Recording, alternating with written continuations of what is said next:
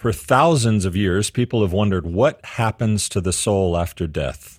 And our materialistic culture rejects the existence of an afterlife, but millions of people have undergone what have come to be called NDEs, or near-death experiences, and they've come back from the other side with incredible stories to tell. Our guest today is one of them, Heidi Bar, a Jewish girl who had nothing to do with Christianity, but who died and met Jesus. Messiah Podcast is brought to you by First Fruits of Zion, providing Messianic Jewish teaching for Christians and Jews. Put your hand in mine together. We will walk in harmony. Let me introduce you to my teacher, the rabbi from the Galilee. Howdy, Jacob. How are you, my friend? I'm doing well, Damien. How are you?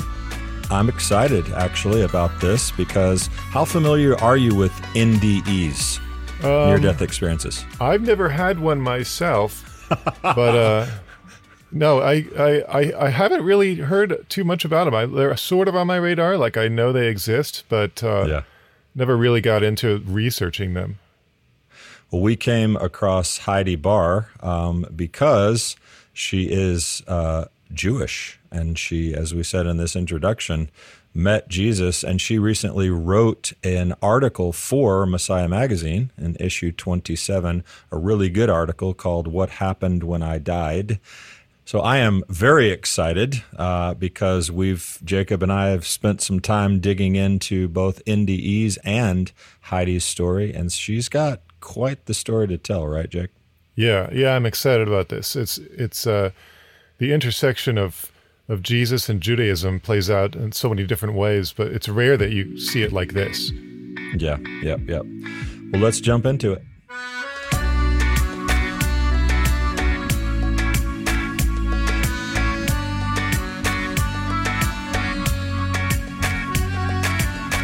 If you want to know the Jewish Jesus, don't miss out on a free subscription to Messiah Magazine, where you'll discover his life and teaching, learn about the biblical festivals, and get connected with Israel. Subscribe for free at messiahmagazine.org. Messiah Magazine is a free, donation-supported quarterly publication of First Fruits of Zion.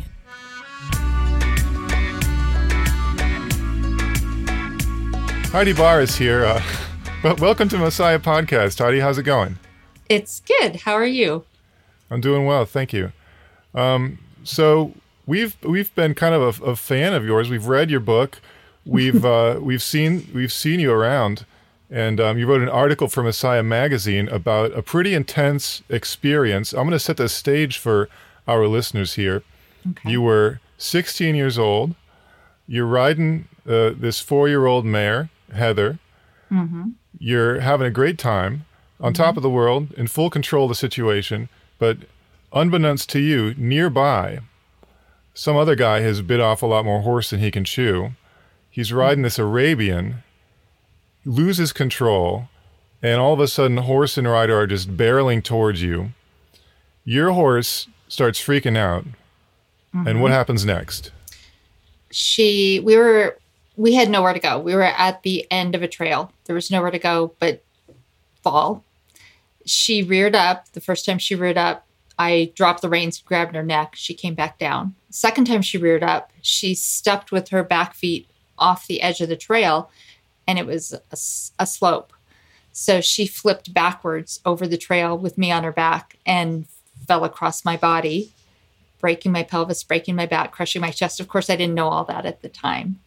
And as soon as I saw her back hurtling toward me, I knew I was going to die. And the minute she hit my chest, every cell in my body stood stock still, and my soul left from every cell in my body. That's where it really gets started, right there. So I know God has given you the opportunity to share this a lot of late, because I interestingly, I heard you say, I didn't say a lot about this for decades, I think was the word that you used. Right. Took me decades to know why God spared me. Why is this happening now? What's up? I felt like, well, there were a few reasons. First of all, I am Jewish, and I never felt completely at home in a church, although I do have a church home now. But I also feel totally at home in an Orthodox synagogue. So I'm a member of the Chabad synagogue here. I felt as if I needed to raise my kids, work my job, and have the time to be open and free about what I had experienced. I did write a version of this story in my hospice book, but that was a lot of what I said was edited out because the hospice book, my editor didn't want it to be preaching to the choir. She wanted it to be discussing death and hospice for everyone. So they edited a lot of my story out of the book, and that was fine. I was okay with that. But I felt like I finally had the time to speak about what had happened, and I actually felt God urging me. It was the strangest thing. I kept feeling like I wanted to open my mouth. A lot of times I didn't want to open my mouth, especially when it comes to my family members, because most of my family, although a few are Orthodox, most of my family members are atheists. And to this day, my mother will discuss it now. She has dementia, but she actually will discuss this with me now. My father, who at this moment is on hospice and dying, still will not discuss my experience. He is terrified of death and he doesn't want to hear about it. And it was basically, I was forbidden to talk about it. So to a certain extent, out of respect for my family, I kept quiet. Understood. But I decided now was the time. I'm not raising kids anymore. I have a couple of grandkids. I'm retired from my job as a hospice nurse. I have the time to do this. I have the time to pass this along. And I don't want to beat anybody over the head with it. I'm not preaching to anybody. That's not my role. I just want to provide people with hope. We are sorely lacking hope in this world today. And I would like to provide some hope if I can. So I guess that's it. I don't know. God just told me to do it, which is weird, but he told me to do it. Well, it's nice weird when God tells you to do something and then totally confirms it by putting you on 150 different podcasts. Yeah, I know. It's so strange. It just all happened at once. Yeah. Well, so your soul left every cell of your body. Yep. For most people that happens to. Never do a podcast again, but something different happened in your case. What happened after that feeling of leaving your body? I found myself about 30, 40 feet up in the air. I could see everything. I looked at my body. I watched the horse roll over my body, and I literally was my body was tossed like a rag doll. And I was thinking at that moment, I hope she doesn't get hurt, my horse, meaning my horse. I hope she wasn't hurt, and she wasn't. I saw my sisters down the hill. My little sister screamed and covered her face with her hands. My middle sister was actually in the car. She was allergic to horses, so she most of the time stayed in the car, and she had her face up against the window like this. I saw my horse run down the hill towards the barn. I saw the other horse with the guy flopping on his back run down the hill towards the barn. And the weird thing was I could see inside the barn. The barn was facing away from me, but I could see both horses enter the barn. I could see the commotion in the barn. I saw Charlie, who was in the barn, realize I wasn't on Heather's back. And as I was up there, my thoughts were not about me. I didn't care about me. Whatever happened to me didn't matter. My body was immaterial. I didn't care. And I really was still myself. The only thought I had at that moment was I wish my sisters didn't have to see me die. That was my one regret, was that they were going to have to see me die. And it was when I had that thought that I noticed this light over my right shoulder. And it was illuminating everything before me. And it was, I knew it wasn't the sun because it was kind of a partly cloudy day, but it wasn't the sun. But it was the light right here. And as I turned to look at it, it was a person. And that person moved forward until he was next to me. And I recognized him immediately. And you have to understand, I recognized him immediately. I said, "Oh, hi, I know you." And I knew it was Jesus. I just knew exactly who he was, which is very strange since my father is not only a flaming atheist, he used to say things like, Jesus Christ is the greatest hoax ever perpetrated on mankind. He said that constantly. He said that almost every day. There is no God. There is no heaven. There is no hell. There is no reward. There's no punishment. You are less significant than the most microscopic speck of dust in the universe. When you die, you're buried. There's nothing. He told us all this. He told us this constantly. This was a constant refrain. And there I was with Jesus. And I had been raised in an Orthodox community, although by the time I was 13, the community had kind of died out. And my parents belonged to a Reformed temple, and the rabbi was an atheist as well. So it was, Jesus was kind of the last person I expected to see, but I knew him immediately. And I knew I had known him my entire life. Wow. It may sound so strange, but I knew I had known him since... as the Psalm says, he formed me in my mother's womb, and I knew he had been talking to me all along. Now, I was a little different than my dad. I always believed in God. God made sense to me. No God made no sense to me. I looked at the world, and the world to me made no sense if there was not a God. So I used to talk to God every night. Did I think I was talking to Jesus? No. Didn't have a clue. Jesus was nothing more in my household than a cuss word. And I don't mean to offend anyone. No, but I the way it is. My grandpa felt the same way about it. So you understand. I do. Yeah. And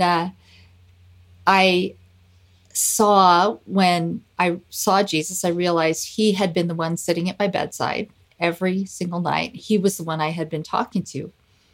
And he was all at once I always say this, my brother, my father, my best friend. He was all of those things at once. And I loved him with all of my heart. You have no idea what it's like to look into his eyes and you feel such love and acceptance that you actually don't want to look away from his face. But as we were there, and there was a lot of, he and I were talking and chatting, and everything that was happening below me was very peripheral. He kind of held out his hand, and this 3-dimensional movie of my life played, everything all at once, from the time I was conceived until this moment that I died. And I was actually a good kid. I was doing a lot of things where I was hurting myself, but I wasn't hurting other people. But there were a few things he showed me, and he would stop the tape or the video from time to time.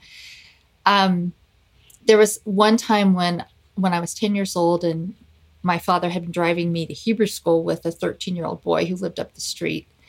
And I was very tall for my age. He was very small for his age. And I turned to him and I said, "Why are you so shrimpy?" And he didn't answer me. And I knew I shouldn't have said that.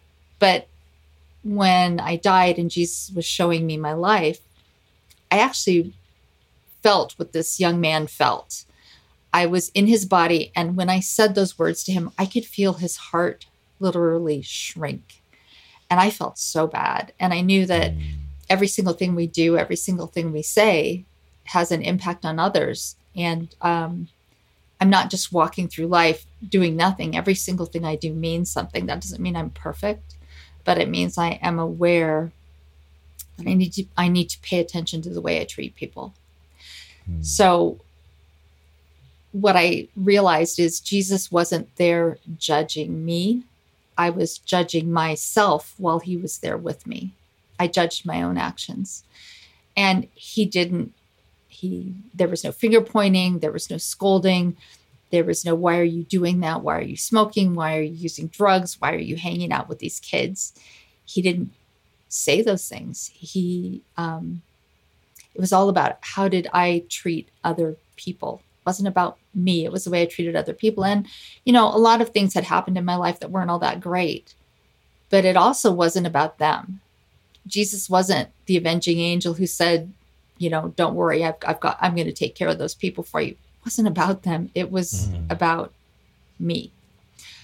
And when my life review finished, and all of this, I have to explain, and this is hard to explain. A lot of this stuff is hard to explain. For me, there was, and I knew this at the time because I looked at it in two ways. Either I had all the time in the world, or there was no time. Time simply was not a factor.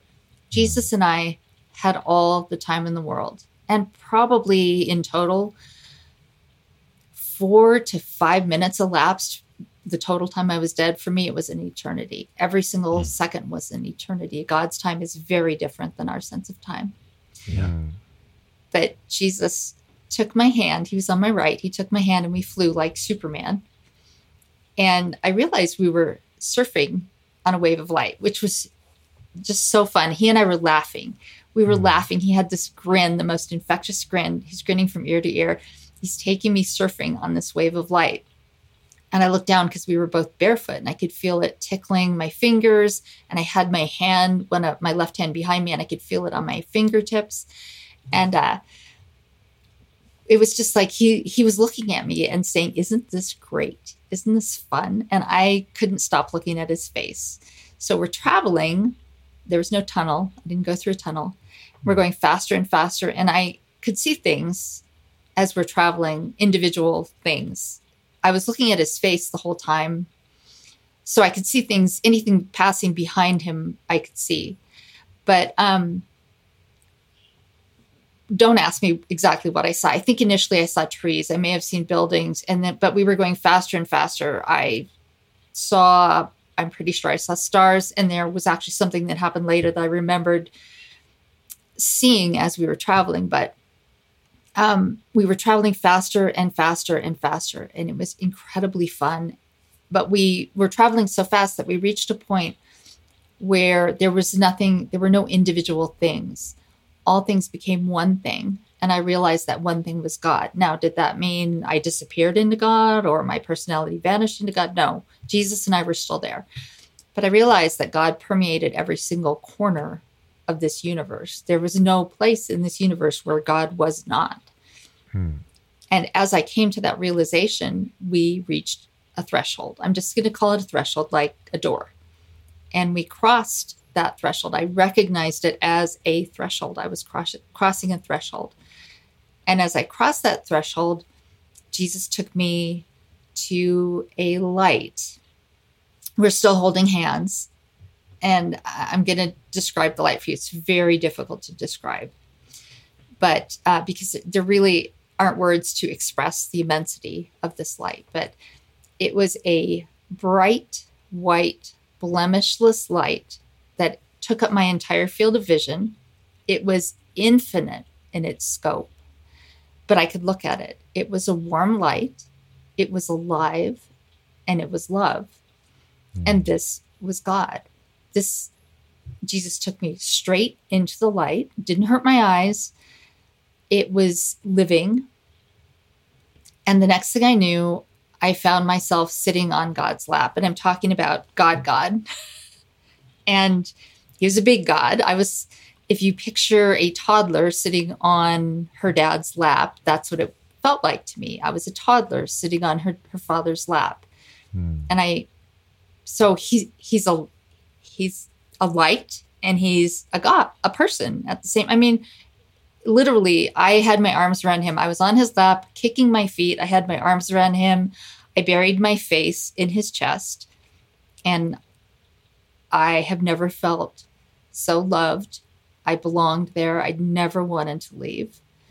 And, somebody asked me if I saw his face, and no, I didn't. I glanced up just momentarily, and his face was shrouded in clouds or mist or something. I couldn't see it, but I didn't care. I just wanted to sit there and be with God. And for me, the time I spent on his lap was an eternity. Now, it had probably been, who knows, a couple minutes, but it was an eternity for me. And then God kind of moved me. He shifted me around on his lap so that I could see something. He wanted to show me something. He didn't say anything. but I knew he wanted to show me something. So I lifted my head. And the only way I can describe it is to say, picture a giant, infinite being wearing a long white robe who then withdrew a portion of himself. He pulled back a corner of his robe. This robe is stretching out into infinity, and I can see it stretching out into infinity. But he withdrew a portion of himself to show me something. And that's something I can only describe as heaven. The first thing I saw as he was pulling back his robe was green grass. And this fascinated me. This is one of the things, besides Jesus and God, this is the thing that stuck with me the most. This grass was so perfect and so green, and it was alive. Every blade I could see. I am infinitely far away from this grass, but I can see every single blade of this grass. I can see every single detail of every single blade of this grass. And the grass was bathed in this light, and it was singing. And I'm sitting there thinking, the grass is singing, and I'm marveling at this. The grass was singing the praises of God. It was singing. And I looked a little farther, and I saw flowers. So picture a flower like an iris. I saw, because one of the flowers I noted was this very deep purple that was kind of like an iris with deep blue-black veins. I could see every detail of every flower. I could see carpets of flowers, and I could see every petal. I could see every portion of the flower. I could see every leaf on every flower. And then I looked a little farther, and there were trees. And these trees are like earth trees, but they weren't exactly earth trees. And the only way to describe the trees is I always think of them as quaking aspens. I could think about laying beneath a grove of aspens, and you're looking at the sunlight filtering through the leaves of the aspen. And you can see every vein and every leaf. I could count. I'm infinitely far away, but I could count every leaf on every tree. And I could see the leaves moving. The leaves were moving as the grass was singing, and the light filtering through everything was the light of God. And all of these plants, all of these living plants, which on earth, I think I love plants. And on earth, everything is a reflection of that, but it's still just a reflection of that. And I'm looking at all of these things, marveling that they are singing the praises of God. And I could understand them. I just don't ask me to tell you what they were singing because I can't remember anymore. I couldn't remember as soon as I woke up. But I looked even farther, and I could see a pathway. Now, this pathway for me was shrouded. And I said once it was shadowy, or it's not that it was shadowy, but it was shrouded. There was like a veil between myself, and the farther I looked down the pathway, the more veiled it became. But I could hear people singing, and I could see people coming along this pathway. But I couldn't see them. I could just see their figures coming towards me, and they were singing as well. And it was at that moment that Jesus was right there by my side. And he said, I'm here looking, and he's right here. And he said, you didn't die. You have to go back. And I turned away from him. I buried my head in God's chest, and I said, no, I'm not going back. And he said, you didn't die. You have to go back. And I said, no, I'm not going back. He took my hand, and he said, he looked me right in the eye, and he said, you didn't die. You have to go back. And I started yelling at him, and I said, no, I'm not going back. I'm not going back. And I began screaming, I'm not going back. I'll feel pain. But he took me back. And I remember God actually removing his arms from around me, and I went back. There was no, surfing this time. There was no tunnel. We were right above my body. And I'm looking at this body, and I'm looking at Charlie, the ranch owner, kneeling next to my body, crying and praying. And I had no idea how I was going to get in this body. But Jesus, he took me underneath my body. This is very strange, but he shoved me up, and I was laying on my side, but he shoved me up from underneath my body. And the weirdest thing was I got into my body and I hit my face. Picture being shoved up into a box and hitting the inside of the box. I was shoved into my body and I hit the inside of my skull. And I panicked. I had a total panic attack, a total meltdown inside my body. I was struggling inside my body because it's the most claustrophobic feeling you can imagine. And suddenly Jesus was right there in my body with me. And the only way I can describe it is to say, he smoothed my arms into my arms. He smoothed my legs into my legs. He made me one person again. He put my soul back in my body. And he said, and it was at this point that he said, your life is in good hands, which took me a long time to figure that out because I had sort of had guilt about that. And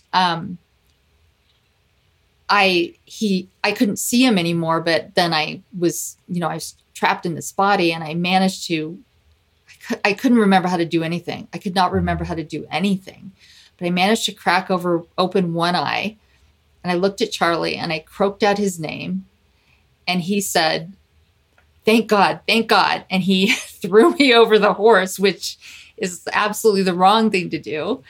And, threw me over the horse, got me to my car, threw me in the back seat, drove right past the hospital, took me home, carried me up, put me in my bed. Wow. And the rest is history. Now, I was very severely injured. I was in shock. My parents are a little weird in that they didn't call an ambulance. They took me to the doctor. My mother took me to a clinic the next day where they transported me directly to the hospital.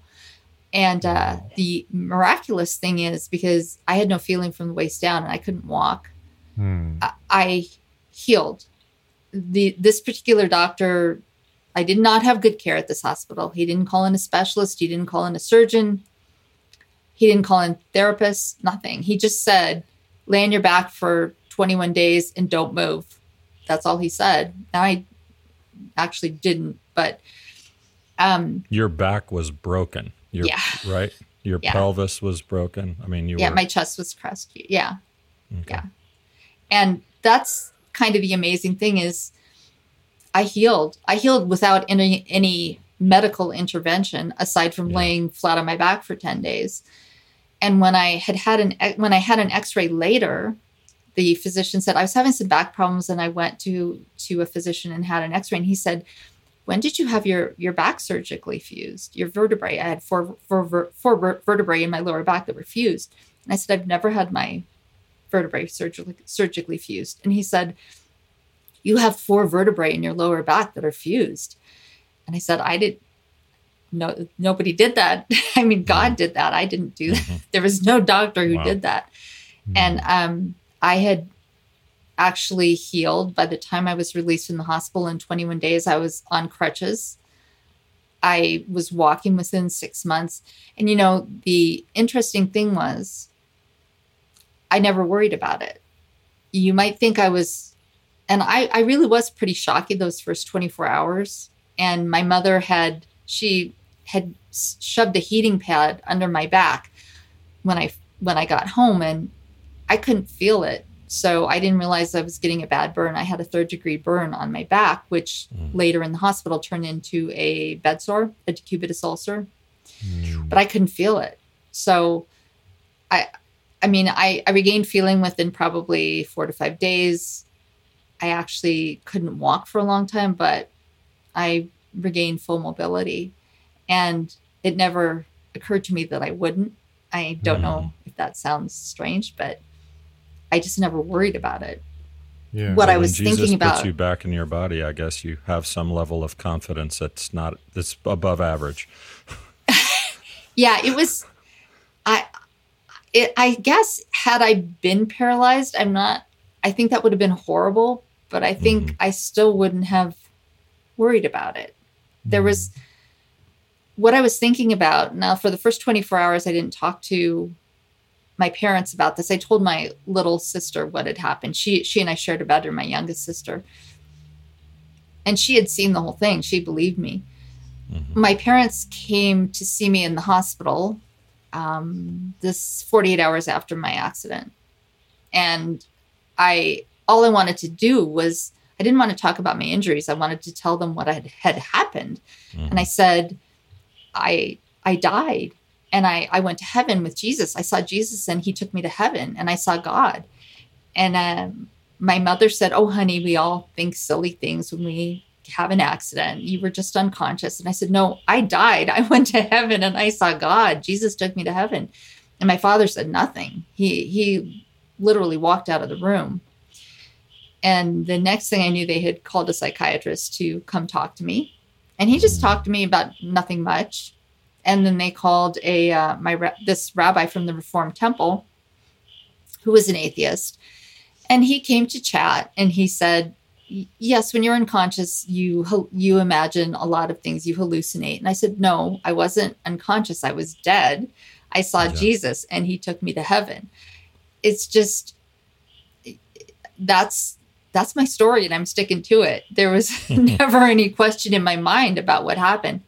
This was the most real thing that has happened to me. I have 3 kids. I've got 2 grandkids. I have a husband I love. I've known him since I was 14 and he was 16. And all of my life is real. That was real. Yeah. Dying, seeing Jesus, going to heaven, seeing God, that was real. Hard to explain. I've heard you describe it that way. Real. That real. Yes. I mean, it's obviously I'm listening to you describe it, and having a struggle to put it into words is certainly understandable. It's also hard for someone who has not imagined it, who's never done that, never been a part of that, to imagine it. How frustrating is it for you when people dismiss, for instance, the brain death process, and you're well acquainted with death from your hospice career, having lived that, describing it as real. When you read science and you read the skeptics and they say, well, the brain does an endorphin release and the whatever part of the brain does a memory dump, and so your whole life review is nothing more than a physiological reaction to death. I mean, how does that feel is not a good question. I know how that feels, but what's your response to that?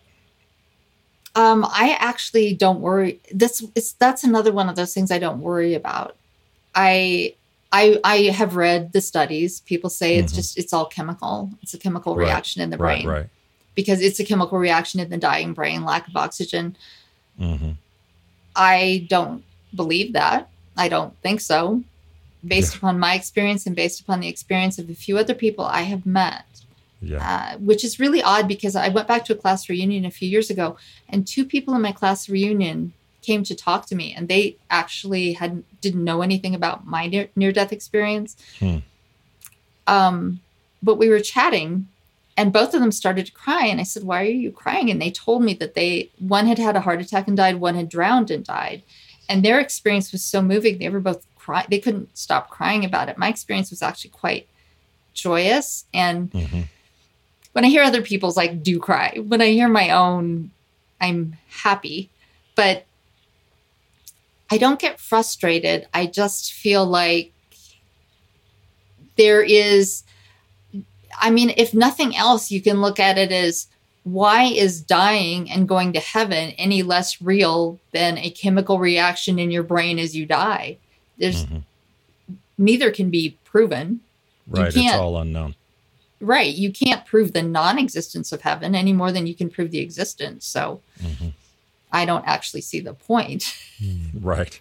It's interesting that you bring up your classmates, because your story inspired me to look up a little bit more about these near-death experiences. I didn't really know much about them.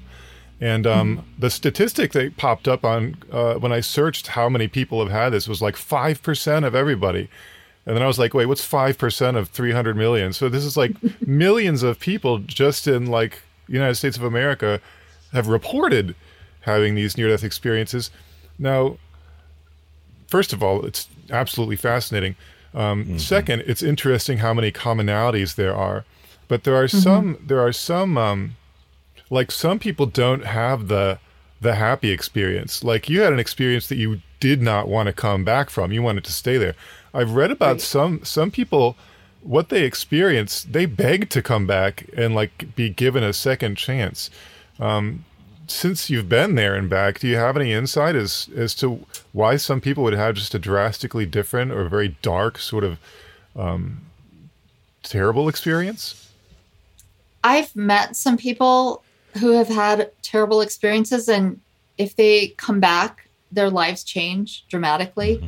My husband and I actually went to a talk given by Raymond Moody, who was sort of the father of near-death experiences. I think he coined the phrase near-death experience. And my husband asked him, have you met really evil people who died and came back, and how did it change them? And he said he had met two people. They were both sociopaths. They were murderers. They were in prison, and they had died and come back. And he said they were both really good people. They were actually working in the prison hospice. And he asked them why. They said neither of them had grown a conscience, but they knew what was going to happen after they died, and they didn't want to pile on any more stuff. So they were, so that they had changed. The experience had changed them, even if it didn't change them and say grow them a conscience. It had changed their behavior. It had changed their hearts. I know some people. I know one woman who came back because she didn't want to leave her mother alone. She was a 12-year-old daughter or a 12-year-old child when she died, and she was so upset about her mother that she begged to come back. And she was allowed to come back. And her body too was healed, which is remarkable because she had a broken neck. Wow. So I always tell people, people say, well, what about hell? Well, I didn't get the full tour. Yeah. Jesus, and I'm just always going to say the same thing. He didn't say, and over here we have the pit of fire, and here, no, I didn't get any of that. Yeah. What I got was knowing that I came back knowing a lot of things, but what everyone needs to realize is at least in my case, when I came back, when I was dead, everything made sense to me. I felt like all my questions were answered. All of my existential questions, why am I here? What is the point of life? Is there a God? It was all answered. When I came back, I remembered that those questions were answered, but I didn't necessarily remember the answers. Yeah. I remembered a lot of things, but I didn't necessarily remember all those answers. And it occurred to me later, because I had to think about this. I had to process this for a while. It occurred to me later that if we had all the answers when we were here on Earth, there would be no point. There would not even be a point to being here. If we had those answers, what would be the point of living? So it's probably better that we don't have all the answers here. Right. But I also, I suffered some survival guilt when Jesus was talking to me about your life is in good hands. My first question to myself was, well, why me? There are a lot of people out there who need help. Why me? Why is my life in good hands? Why isn't everybody's life in good hands? And then I realized what he was saying to me. It took me a few minutes to realize this. And this is coming from the Jewish perspective of having guilt about everything.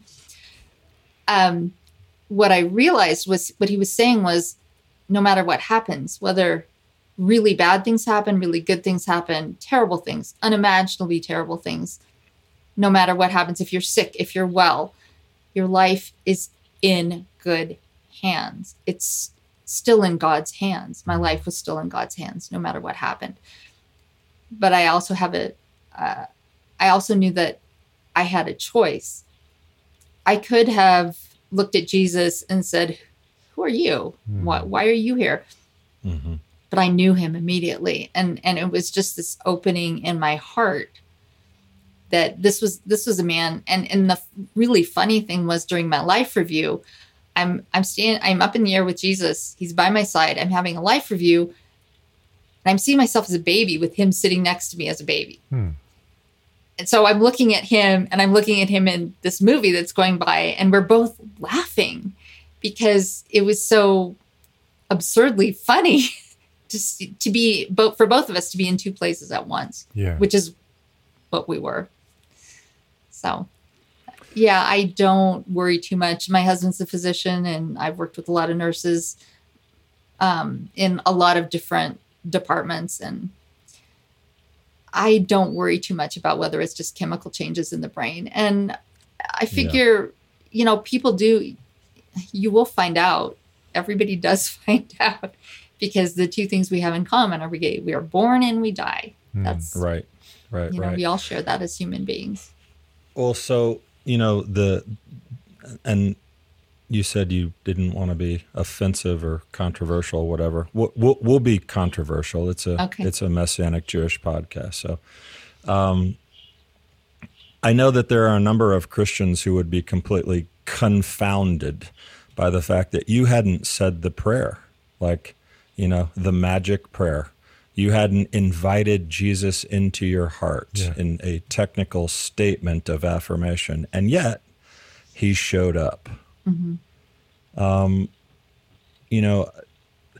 What is Jesus to you after this experience as a Jewish woman growing up, now attending a Chabad house, which I couldn't help but a Chabad synagogue? I was listening to describe God as the light, and I just keep thinking of the Ein Sof, that term from mystical Judaism. Yeah. That's how he's described, endless light. And you said contracted himself, like this creation of the world thing, when he contracted himself and created the world. What you described is very Jewish, but sorry, just random thought there. What is Yeshua in that sense of Christianity has this very clear definition of what Jesus is. He's the one who's saving me from burning in hell. You're a Jewish woman who met him for really no apparent reason. You hadn't said the prayer. I know from your other testimony you were using drugs. You were a good kid, but you weren't like some, holy and pure angelic creature that Jesus decided she's worth me meeting. What is he? What is he to you? I mean, what is he? He, everything. He's my Messiah. I believe he is what he says he is. Now, was he the Messiah Jews at the time were necessarily expecting or hoping for? No, obviously not. Mm-hmm. But as my little sister said to me once, what if we were wrong? She toys with, she knows she knows he's real. She obviously watched me die. She knows about my experience. She was the first person I told, and she believes me. But she said, what if we were wrong? What if he was the Messiah?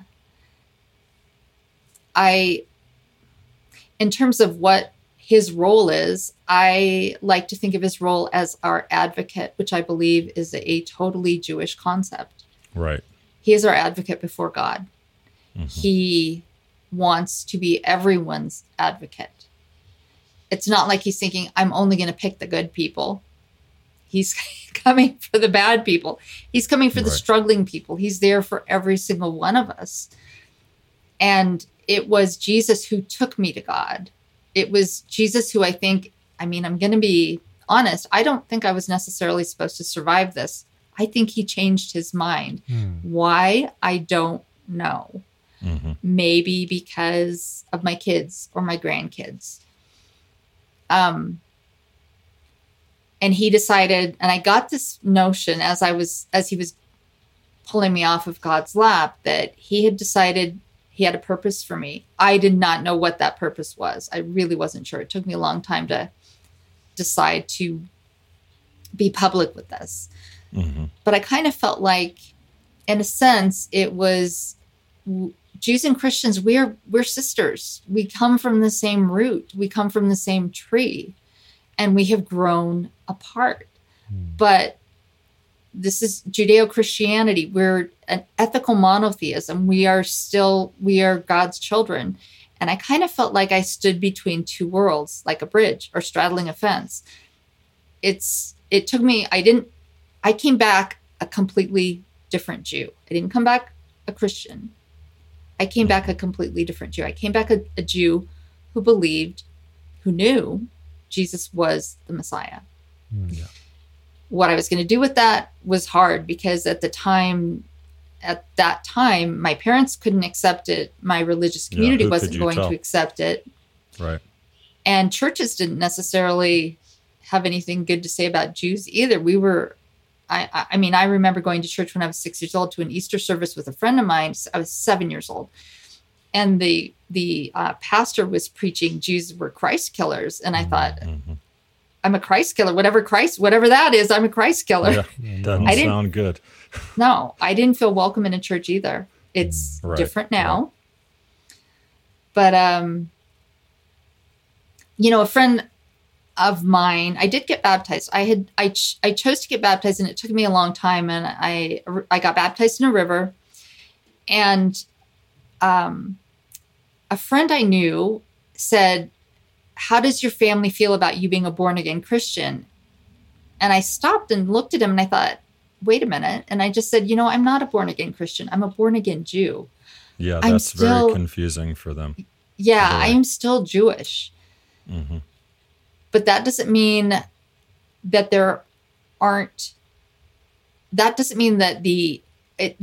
I don't believe in replacement theology. I believe in fulfillment theology. I don't know if that makes sense to you. And I also believe in the very Jewish concept of resurrection at the end times, judgment and resurrection at the end times, and a new heaven and a new earth that God is going to create. I love the prophets. And the interesting thing is that it wasn't till I began to be involved in church that I started reading more of the prophets and the Psalms. I didn't pay that much. I had a really good Jewish education, but I didn't pay that much attention to the extra writings. Mm-hmm. And I've come to love Jeremiah and the Psalms of David. And, and when I read, the very first time I read the New Testament, which was actually not until a couple years after my near-death experience, I read that entire New Testament and I said, how can anyone even understand this book if they're not Jewish? It makes no sense. It's so right. Jewish. Yeah. Such a Jewish book. Right. Yeah, that's very much so. The intersection of like Jewish identity, which I'm not Jewish, but Damien is, he can testify to this. The intersection of being a Jewish person and being like having a relationship with Jesus is, this is the kind of thing that is fairly new. Like in a historical sense, obviously it's not new because like the first generation disciples of Jesus were all Jews, for a long time. But that sort of way of following, or that permission to have that identity went away so quickly, and is only now coming back. It's only now coming back to where a Jewish person can say, like, yeah, I'm a Jew, and I, for example, would keep the Sabbath or something, but still follow Jesus. Have you made some connections with like other people, like Messianic Jews or like Messianic Jewish synagogues? Have you had any experiences, positive, negative, within that broader community of Jewish people who follow Jesus? Not really. You guys, I guess. I did attend a Messianic church synagogue once, and I didn't like it because it was New Agey. Oh. It didn't strike me as being either Jewish or Christian. It struck me as being New Agey. Yeah. And some will find some incredible irony in that we're talking about near-death experiences and Messianic synagogues and New Age. I love it. Yeah. Sorry. I think that's funny too. But it was this mishmash of trying to pull things together and figure out how to make it mesh when it didn't really mesh. And then you've got other people doing Sufi dancing in the aisles. And I was like, this is not for me. Right. I like if you've been, and I assume you guys you have a service. I like the ritual I like the Jewish ritual. I like the order of the Jewish service. But I also like the lessons I get at the evangelical church where I go. Mm-hmm. I like both. And oftentimes it's really funny. The rabbi will do a sermon and then the pastor at my church will do the same kind of sermon. That they're in this weird synchronicity. But I learn from both. And in meeting Jesus, I learned to appreciate my Jewish roots far more. I learned that there was far more to my Jewish roots than just what my father told me, which was basically, this is all a bunch of baloney. Mm-hmm. And I learned and I have learned there is far more to the New Testament than this is all made up fantasy, which is also what I was raised with. Mm-hmm.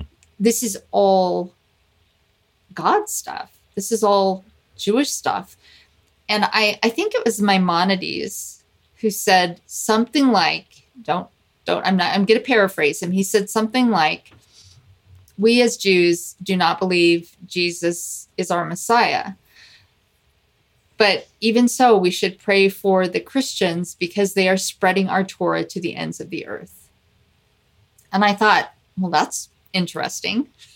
Yeah, I happen to think I've read the Guide to the Perplexed. I happen to think Maimonides was a great man. Mm-hmm. So, and I truly believe that God keeps his promises, which is why I don't believe in replacement theology. Yeah. God made promises. He made a covenant with the Jewish people. He's not going to just cast us aside. I have never, that actually never occurred to me. If God can be there for me, who I did believe in God, knew nothing about Jesus. And he was there for me. He was there for me when I died. He was comforting me. He was loving me. He was everything to me. So I think God, if God makes a promise, he keeps it. Yeah. He does. Yeah. If replacement theology is correct, the whole world is in a very, very, very big, bad bit of trouble. Yeah.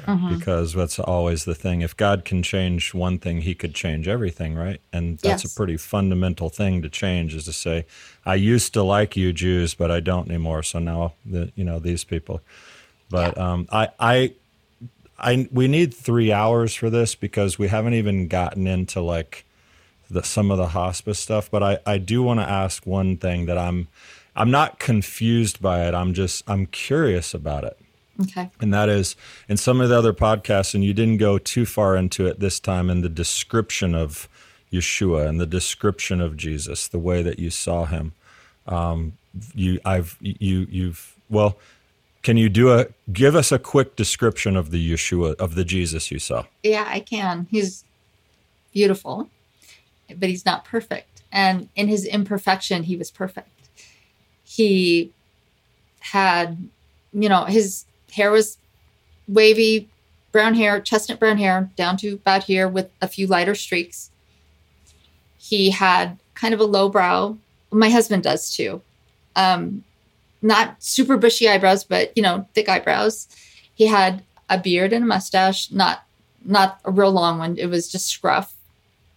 He had high cheekbones, wide set eyes. He was, let's say with 5'10", 160 pounds. He had beautiful hands, long fingers. I did not see his wrists. His robe covered them. Beautiful feet.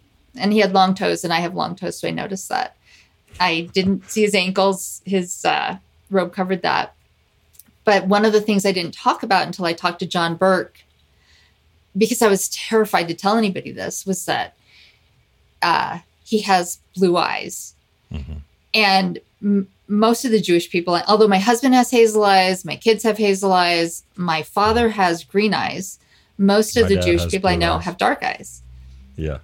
He had really beautiful blue eyes. And the most interesting thing that I loved about him, that I truly loved about looking at his face, was his nose.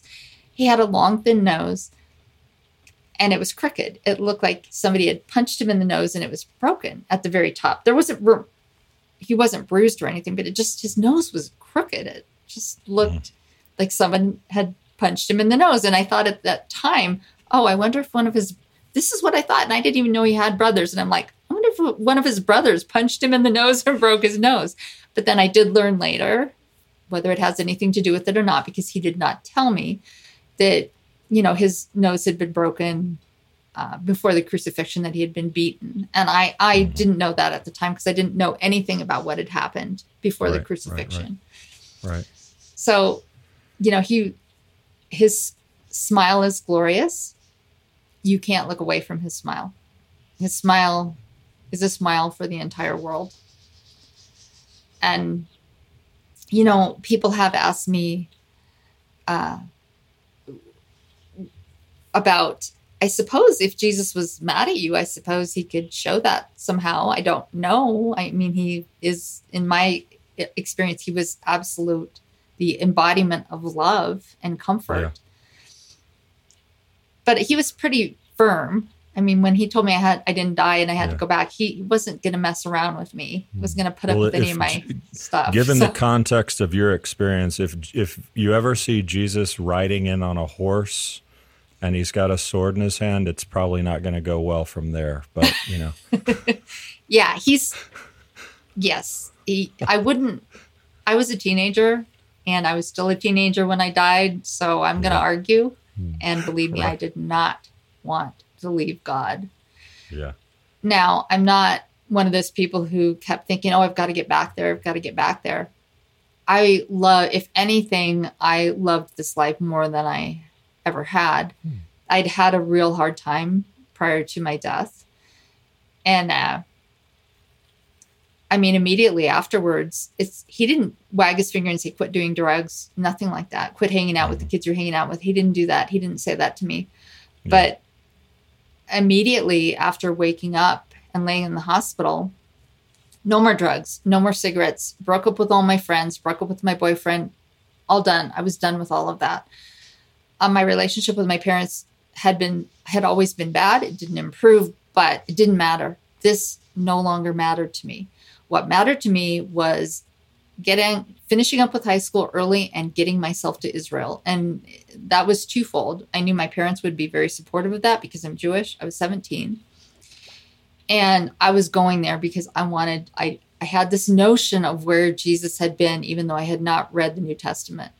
And I was going there no matter what. And I was going to walk where he had walked. And I was going to sit in the places where he had sat.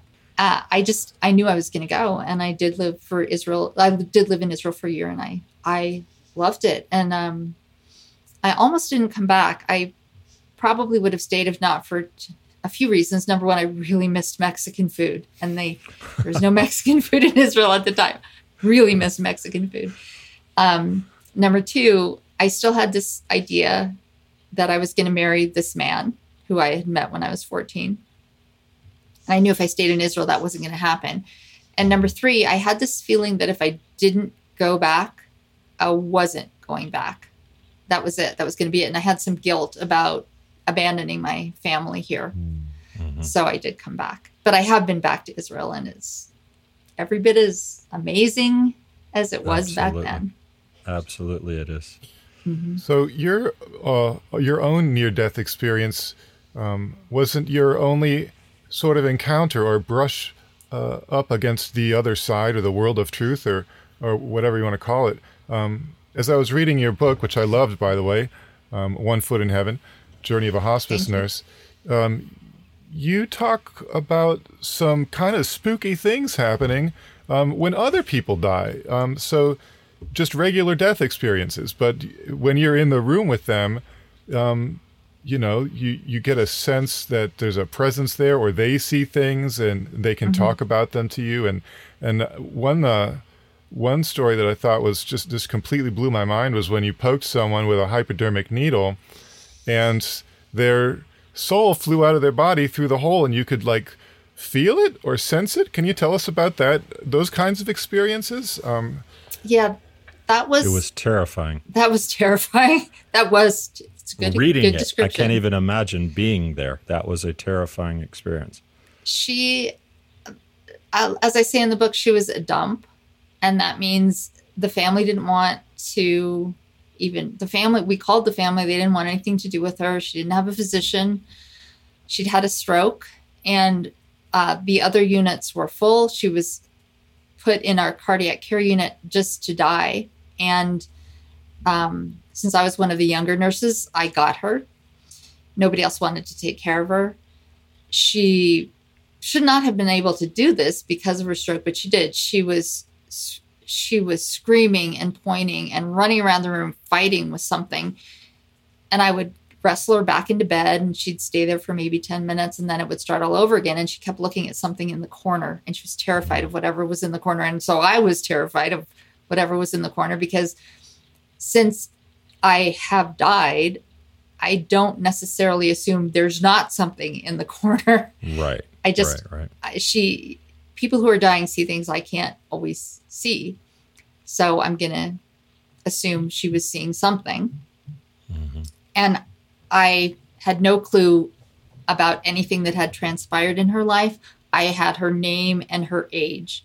That was it. And her diagnosis. As a hospice nurse, I had a lot of medications to help people who were experiencing end-stage agitation or death terror. In this particular case, I had no medications to help her.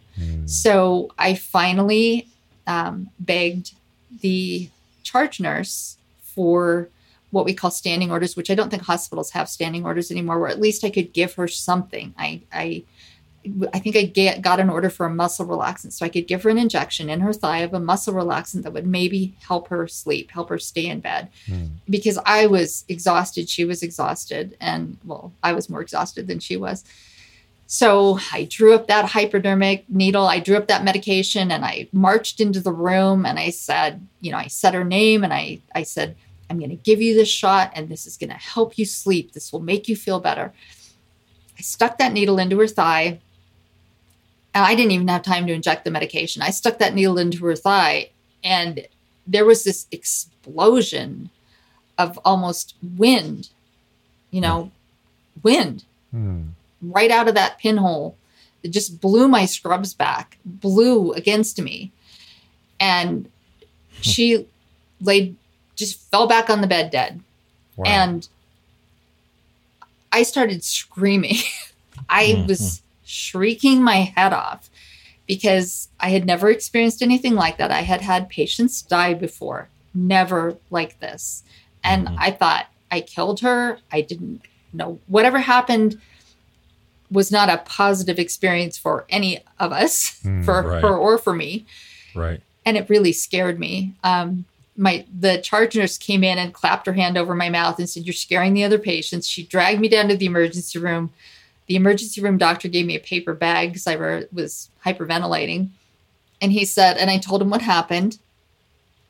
And he said, well, her soul was stuck in her body. And maybe when you stuck her with that needle, you let her out. And I thought about it. And I thought, yeah, I think that's what happened. I think I stuck her with a needle and I let her out. We've had patients in hospice. Oftentimes have patients who are really having a hard time dying because they don't want to leave their loved ones. They're worried about their wife. They're worried about their kids. It's not easy to die. And sometimes we turn them over to rub their back, put lotion on their back. They die. Sometimes it's just one little thing that helps them leave their body. What happened to this woman? I can't say. I have no idea. I pray nothing bad happened to her. I honestly don't know. It was just a really terrifying experience because most of the time, I would say 99% of the time, the deaths I have, the people I've worked with who have been dying, their deaths have been peaceful. And, occasionally people do struggle and people tell you lots of things at the end if they're conscious. So, it's always interesting. Yeah. Well, we're running out of time. I thank you for being here, but there's still a couple more things. First off, I just wonder, I think about why did God give you this opportunity, this privilege? But then I look at what you did as a hospice nurse, and that's a very special calling. That's incredibly difficult work. In the book, you make it an art form. It's a beautiful, beautiful thing to see the life you've lived doing that. But do you ever consider, probably you have, that God gave you that experience at 16 with Heather so that you would be able to be the person you were to all the people you've served and cared for from that point forward? Probably. I never thought of becoming a nurse. I didn't even think, when I was 16, I didn't even think I'd live to be 30. But yes, he guided me to hospice nursing it was not what I expected to do. Nursing was unexpected. Once I did get into nursing, I wanted to be a midwife. I ended midwifing people out the other side. Right. It's just Yes. 180. But having had the experience I had, death didn't scare me. And I was able to work with people and be honest with them about what was happening to them. And because of that honesty and that openness, they were able to be honest with me in the end. And as I said, it's not easy to be born. It's not easy to die. And if I can help these patients die with peace and dignity, that's what I'm going to do. It was the most rewarding thing I can ever imagine doing, was being blessed to be a part of this. It's truly a blessing. I know you affected a lot of families positively. Thank you. I hope so. And told some hilarious stories, by the way, in that book. Oh, yeah. And I, as you can see from the book, I'm not perfect and I can't handle everything, and I can be pretty squeamish. Oh, yeah. Yeah. I had to put it down. I had to put it down for Mr. X and Mr. Y. I had to go walk around my house a little bit. That was a little much, just even trying to imagine it. I can't imagine living through that. Yeah. Not the career for old Jacob here. I'm glad I get to sit at a desk and talk into a microphone. No bodily fluids anywhere. Yeah. All right. Well, toward the end of our podcast, I like to ask a few questions. I call it the rapid fire rounds, and you have to answer off the top of your head. We don't give these to anyone in advance. Okay. So you graduated from University of Iowa, right? Yes. So I didn't know this before, but the most iconic apple, the Red Delicious apple, was developed in Iowa. Did that become your favorite apple there, or do you have a different favorite apple? I like Fuji's. You like Fuji apples. There you go. Fuji it is. I do. Yeah. Next question. If you could have afternoon tea with any sovereign of Britain, from Egbert to Elizabeth II, which one do you pick? Anne Boleyn. Anne. Oh, there we go. And last question. I've read a lot of horror stories about how difficult it is to be a nurse right now. Do you have any words of encouragement for the nurses out there who are just struggling? It's never been an easy job, but it seems like it's been really difficult lately from what I've been reading. I honestly think it's going to get better. I think it would be really hard for me to, if I was working right now, but I think it's going to get better. I have hope in the people who work in my career, that they have a lot of stick-to-itiveness. They're really stubborn people. They'll make it through. Oh, good. I hope you're right. I do too. All right. Well, we're about out of time. I know you're an aspiring novelist. Do you have like a Twitter or something that people can subscribe to so they know when that comes out? Or I don't. I tend to stay off of social media. Okay. I am working on another. I'm actually working on the story, just the near-death experience, no hospice nursing. Okay. So, although I might put some of that in there towards the end. Okay. So I'll keep in touch with you and I'll let you know when that comes out. Okay. Well, thanks. Excellent. Well, Thank and you. also I want you to know, not all Messianic synagogues are weird, first of all. Yeah. You're always welcome to come to ours. We're not weird. Secondly, we are, I'm sorry to hear about your father, and Thank we you. will be thinking of you and of him, and for some miraculous awareness to come at this final stage of his life regarding what you have lived through and shared, and that God will continue. I don't think there would be anything sweeter for you possibly than to finally have that conversation with your dad. So it's in God's hands, but we'll be praying for something miraculous. Thank you. He is in God's hands. And God's giving him a lot of opportunity. Yeah. Awesome. Heidi, thank you so much for taking you. the time to share your story yet again and to talk with us well, have you done any podcasts with other Jews yet, or has it been church people? No other Jews. You guys are the first Jews. And I mean, talking to Jewish people would be my first choice, even though I might be ridiculed. I don't care. Jewish people are I mean, I'm Jewish. Right. I'm Jewish. Right, we keep kosher in our home. We do right. Shabbat. So, yeah, Yep. love to talk to Jewish people. Another podcast would be wonderful to talk about the Ein Sof and the mystical interpretations and how Jews would struggle with the description of God as a human form and how, all the things that you talked about. There's so many things, but there's so much content in what you said that this is what we had time for. So maybe we can do it again. I would love to. All right. Take care. Okay. Blessings. Thank you. Bye.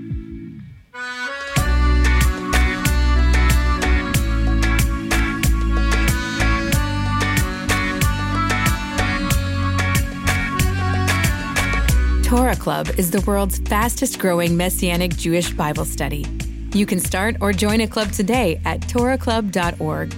Know Jesus better through an in-depth small group Bible study and fellowship with other like-minded disciples. Start a club or join a club at torahclub.org. Torah Club is where disciples learn.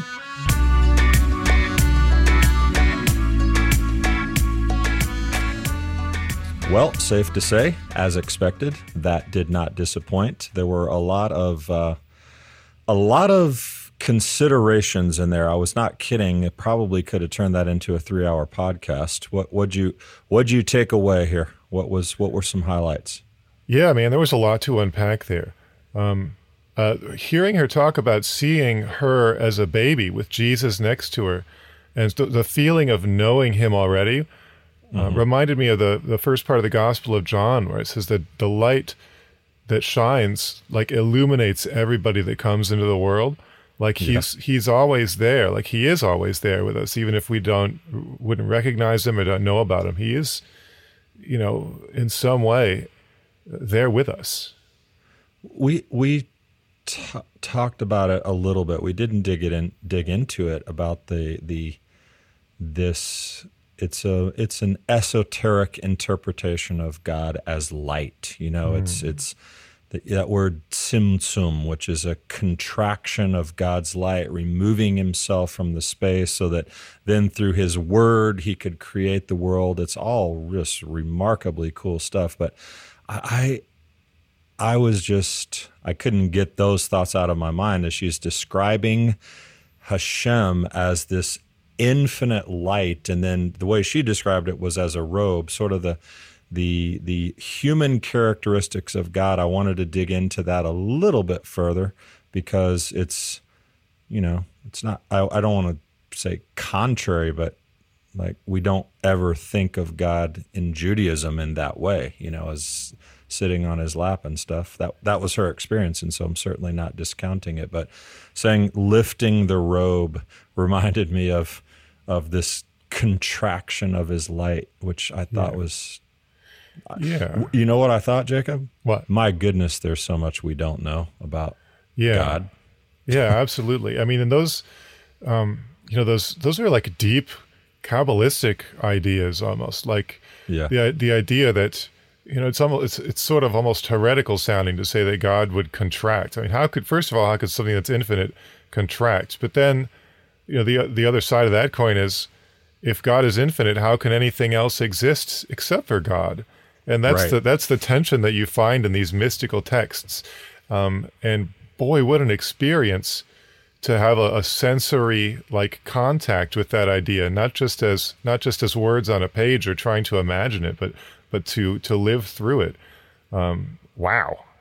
Yeah, because mystical interpretations of anything tend to be very, very frowned on. So, by a lot of the people that we tend to interact with, if it's a mystical thing, it's a bad thing. Everyone thinks of Kabbalah and they think of Madonna and red bracelets. Yeah. This was a very different sort of. What word could you use to describe a near-death experience outside of mystical? It's mysterious. It's unbelievable. It's ineffable, as we saw in Heidi's attempt to describe things repeatedly. She said, there are no words. Ineffable by definition. Yeah, well, and you get the idea that there's some there's stuff that we're not allowed to know. I mean, we sort of brush up against these big truths in the scripture or in a mystical experience like that, but we come back from it like she did, feeling like, oh, for a second I knew why all this was happening. I knew the purpose and the meaning of life, and then it was just gone. Like it just gets snapped, like God snatches it out of your brain. You're not allowed to have that yet. But to know that it's there, I think, is comforting. Seeing through a glass dimly came to my mind as she was describing. I didn't need to know anything when I was there. It was just, I was in the know.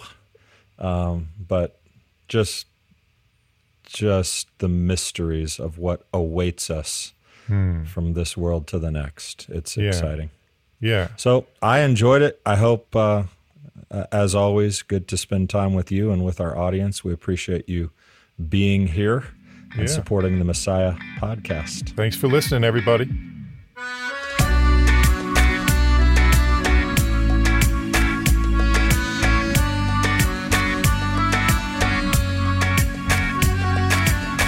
Thanks for joining us for this episode of Messiah Podcast, where Jesus is Jewish, and that changes everything. This podcast is an extension of Messiah Magazine, available at messiahmagazine.org. If you enjoyed this episode, be sure to subscribe and leave a review along with a 5-star rating wherever you're listening now. Today's podcast was hosted by myself, Jacob Franzak, along with Damian Eisner. Our executive producer is Boaz Michael, and the editor-in-chief is Daniel Lancaster. This episode was directed and edited by Jeremy Schoenwald.